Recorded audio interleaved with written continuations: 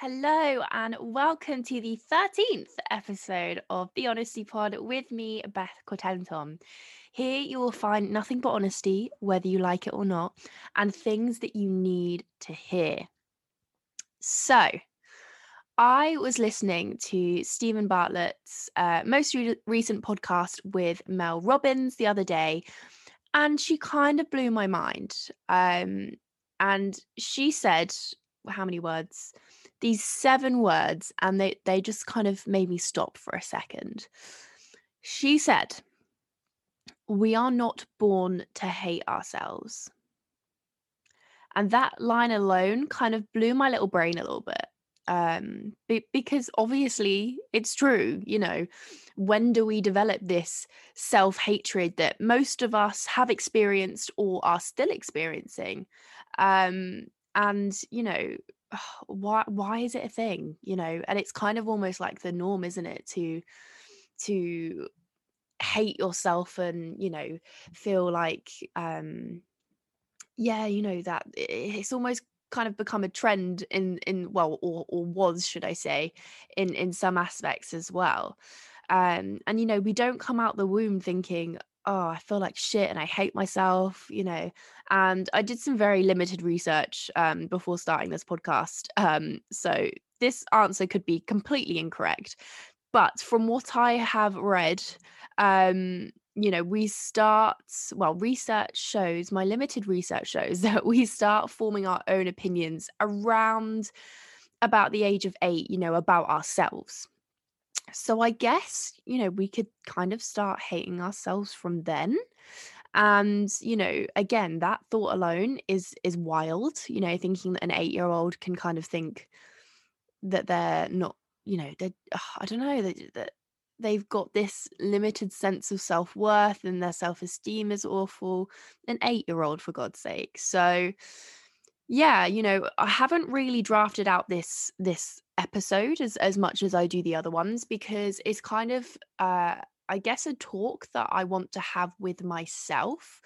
Um and I thought, why not record it and see if you guys also have some opinions, and yeah, just kind of go from there. So what I wanted to start kind of thinking about is, I guess, why it is that we very often have this idea of ourselves, that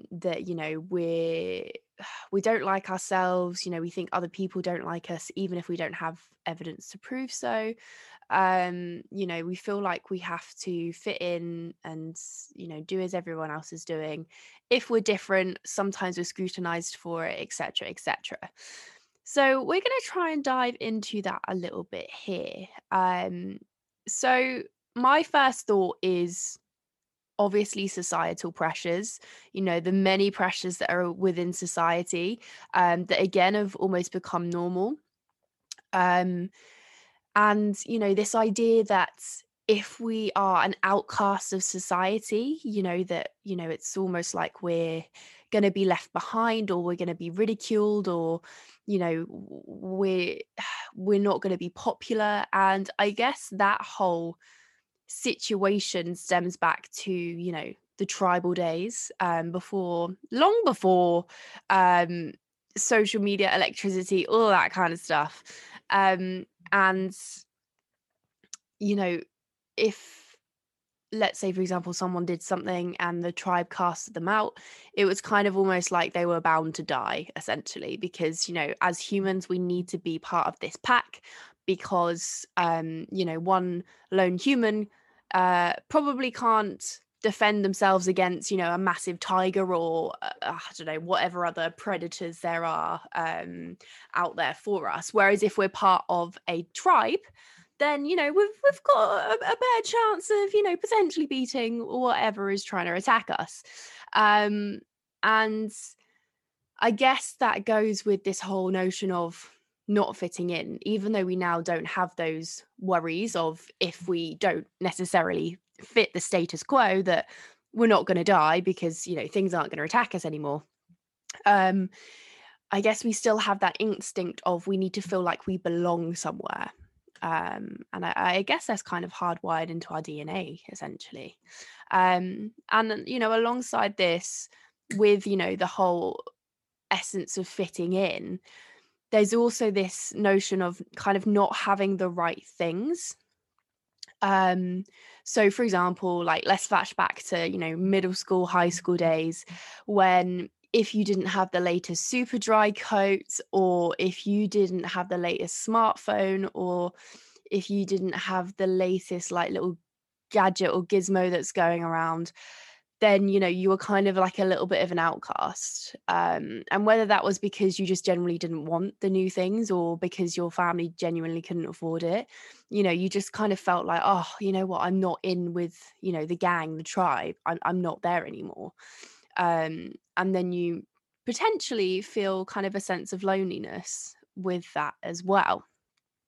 um and I guess, looking at that from a child's or teenager point of view, with kind of, I'm thinking back to my middle school and high school days.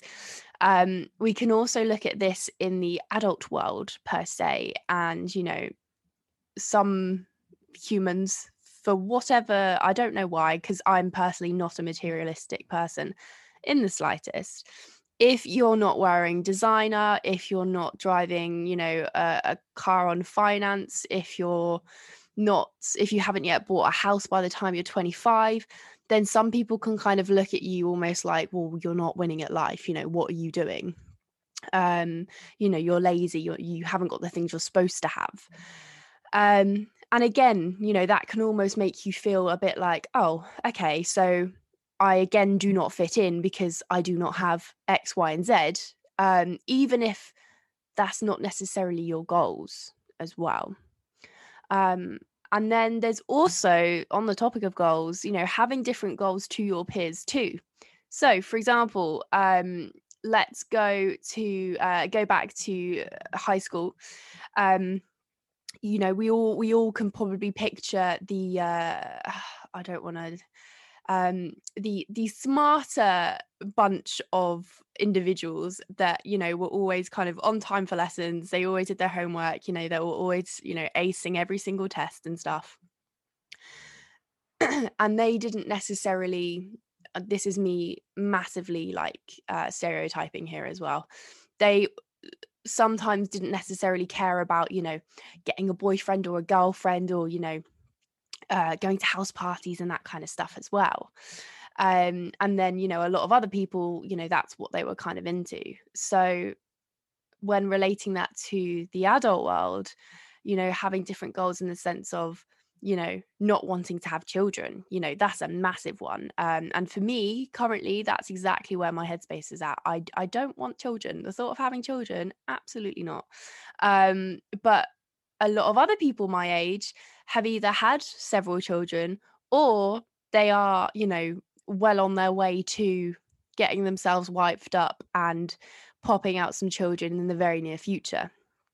And again, that can also kind of make you feel like a little bit of an outcast there too. And potentially, if you let it get to you, you can kind of start to think, well, why am I different? Why am I weird? Because I don't want to have children, but everyone else around me does. And then if we go over to maybe like family pressures, so the pressures of, as we were just saying, starting a family, buying a house, getting a stable or real, whatever that means, job.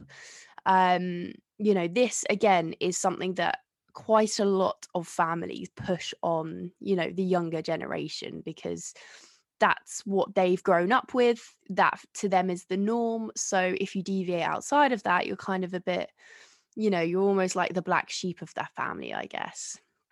And I have none of those. I'm definitely not thinking about starting a family, apart from buying, well, not buying necessarily, but adopting a little doggy when I eventually can, or rescuing, one of the two. Um, Definitely not thinking about buying a house, because I don't know where my home is yet. I'm living in Brighton, but right now I don't know where my home is. And I guess my job couldn't be considered stable, because it's not like I'm getting the same kind of monthly check from a big corporation. And I guess for a lot of the older generation, my job probably wouldn't be classed as a real job as well. Um, so, there's a lot of things there to kind of unpack within yourselves in your own kind of family environment and the people that you surround yourself with in society. Do you fall in line with what everyone else is doing, or do you feel a little bit more outcasted? Because I definitely feel like an outcast, but like I'm totally fine with it. It does not bother me in the slightest, because I know if I start to fall into the family pressures and the societal pressures, then I will just become very unhappy. Which is something that I found through therapy. I realized, I made that realization. Right, okay, so let's get back on track. So yeah, this whole notion of we are not born to hate ourselves, but it's almost as if, pressures from people around us, and even people that we don't know around us, are there to almost guide us into not liking our being. And it's almost, as I said at the beginning, like a norm for you not to like yourself. Like it's okay to do that. And I'm gonna say it now, it's not okay to not like yourself. Because if you don't like yourself, and I know everyone's probably heard this and read it, like, it's just one of those things where it just goes in one ear and out the other. But if you don't like yourself, how is someone else gonna like you? You know, how are you gonna let someone in and show them your true self if you don't even like yourself? And what is it about yourself that you do not like? Now, if you instantly think about, oh, it's my body, I don't like my body, no, I don't like my hair, I don't like anything aesthetic, we need to stop right there. Or if it's, oh, I don't like my hip dips, I don't like the way that one breast is bigger than the other, etc. I need to stop you there, because if you do not like yourself solely based on your appearance, should I say, we've got a problem. Because a lot of your appearance, yes, you can change, you can get a new haircut, you can potentially um lose weight if you want to, gain weight if you want to, whatever that is. But when it comes to, like, structurally, you don't like that one breast is bigger than the other, or that you've got hip dips, this is part of your body. This is part of who you are. You cannot hate that. You have to accept it and learn to love it. And as cheesy as that sounds, you have to do it, because, thinking about getting surgery should not be your kind of answer to things. We have to learn to love the body that we are in. And then on the other hand, if you quote unquote hate yourself because of the way maybe that your brain works, the way that you think, then guess what? We can also change that too. And now, for a lot of people, this will be very difficult, especially for people that maybe have mental illnesses like bipolar, ADHD, all of these kinds of things. And also for those that maybe have poor mental health as well, so anxiety, depression, it will be difficult.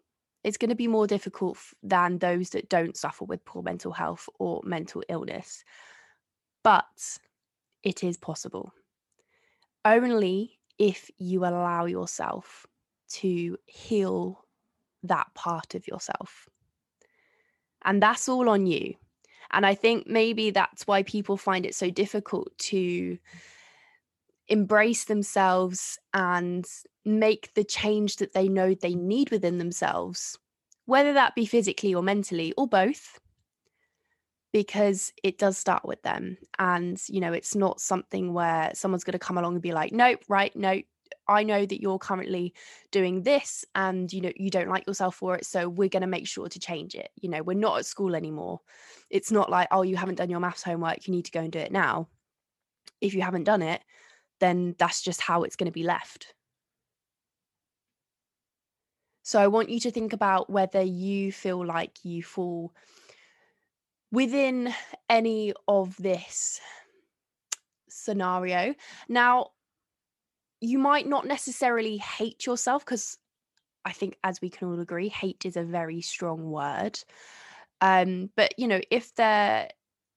if you maybe don't have a great relationship with yourself and the way that you think about yourself, the things that maybe you do as well, then we need to look at those and we need to figure out, okay, why do you go out binge drinking at the weekends, most weekends? What kind of emotion and what kind of memories are you maybe trying to cover up?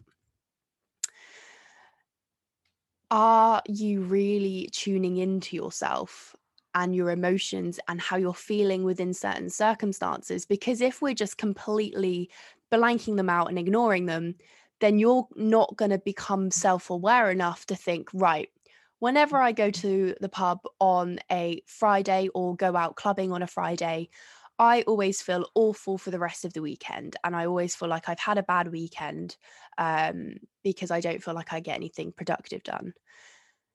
And with this constant kind of repetitive spiral of this certain situation, it can be very difficult to break out of it if you're not becoming, or if you're not kind of picking up on the fact that actually going out and binge drinking, drinking 3 bottles of wine and as many shots as you can get down your neck as well, is not helpful.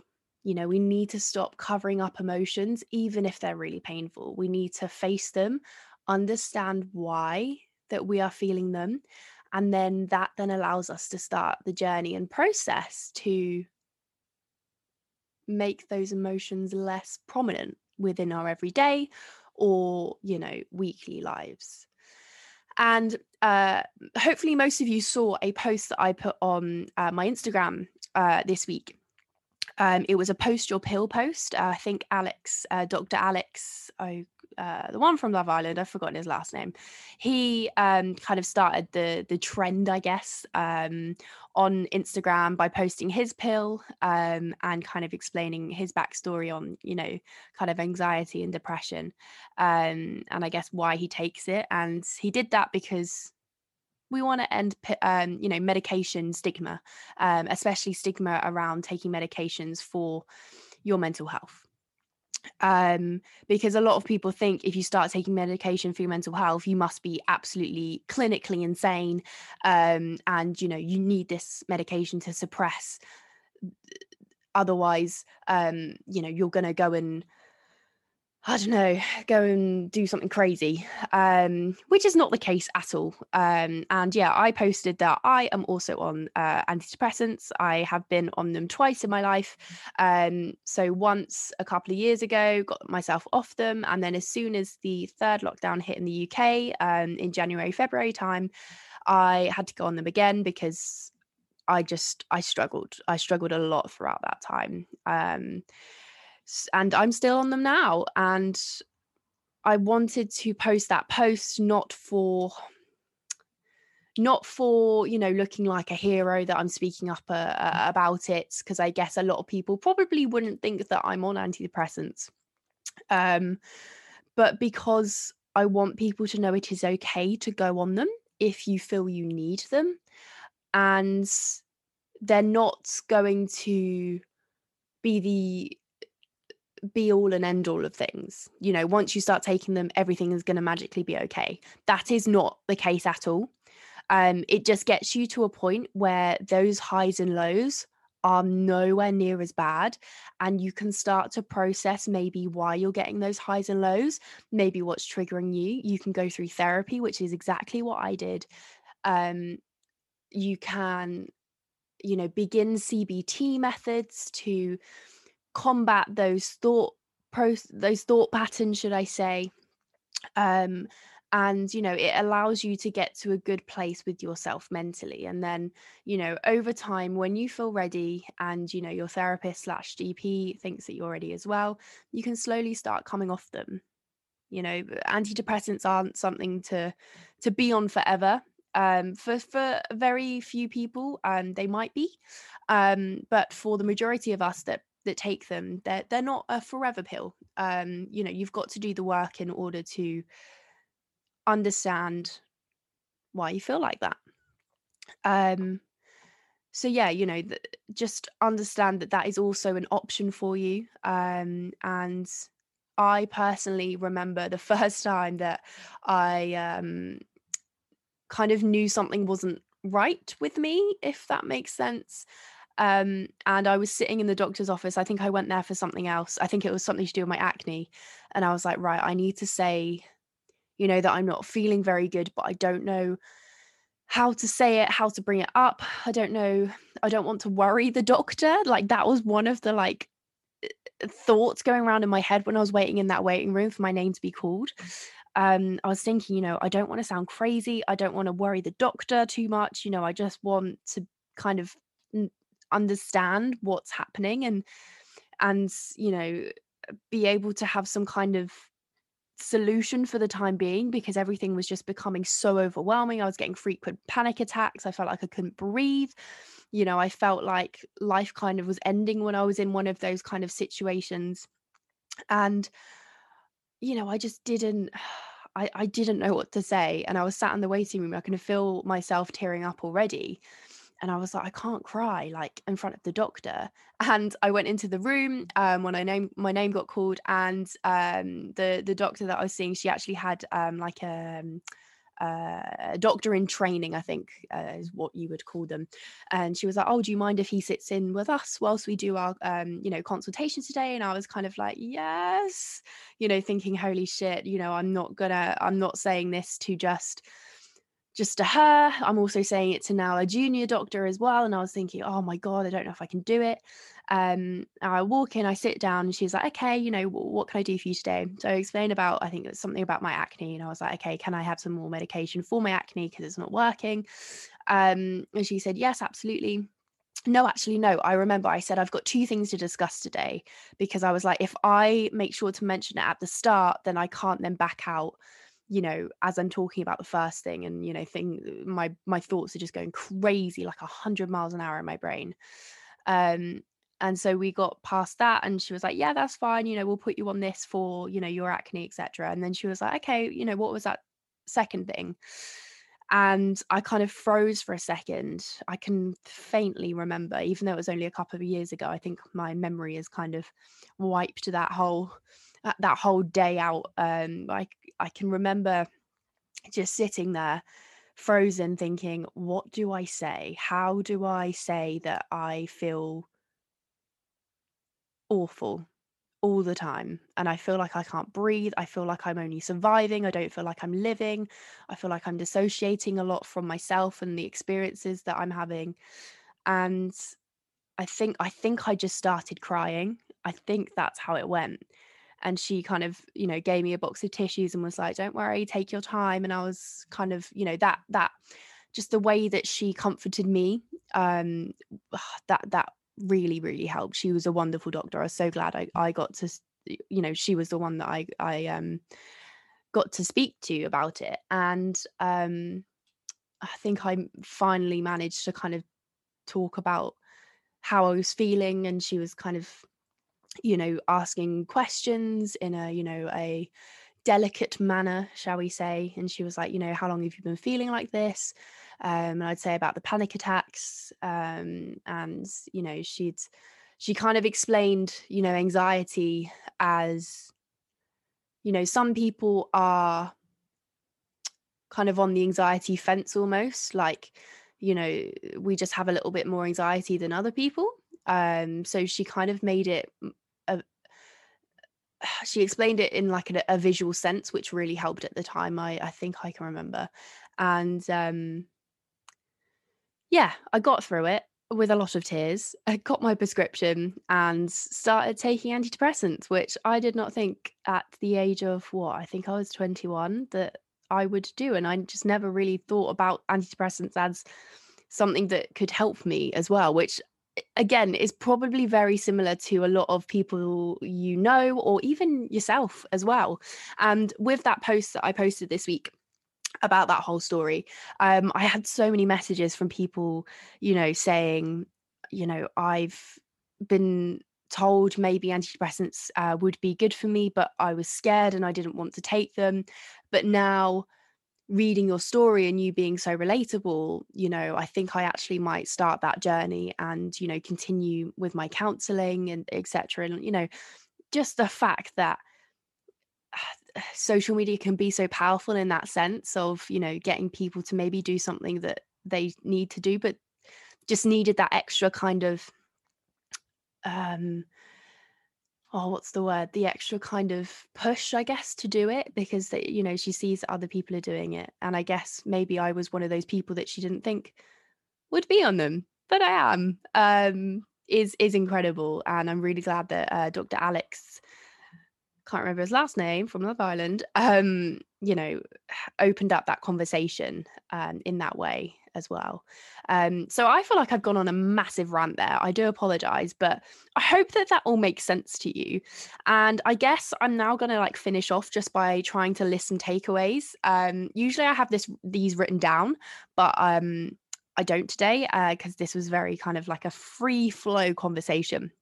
So takeaways. So firstly, I think this is kind of obvious, that we're not born to hate ourselves, and that if we feel very negative emotions towards ourselves, we need to make sure that we are slowly changing that in whatever way helps you the most. Second takeaway is it's okay not to fit in to societal pressures, societal norms, family pressures. It's okay. I don't fit in with any of that, and I'm living my best life. So yeah, if you feel like you're a bit weird compared to the rest of your family, so be it. It's okay. As long as you're having a good time, it's all good, and you're not hurting anyone else, it's all good.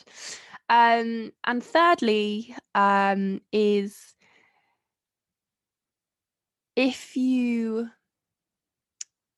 are worried about going on antidepressants and you've been prescribed them, just know that it is something that it can help you in a massive way, and they are not a forever solution, and that you need to get, therapy, counseling around them, and then, eventually you'll be able to come off them and continue to live your best life. So yeah, I think that's the kind of the takeaways of this episode. So thank you so much for listening to this episode.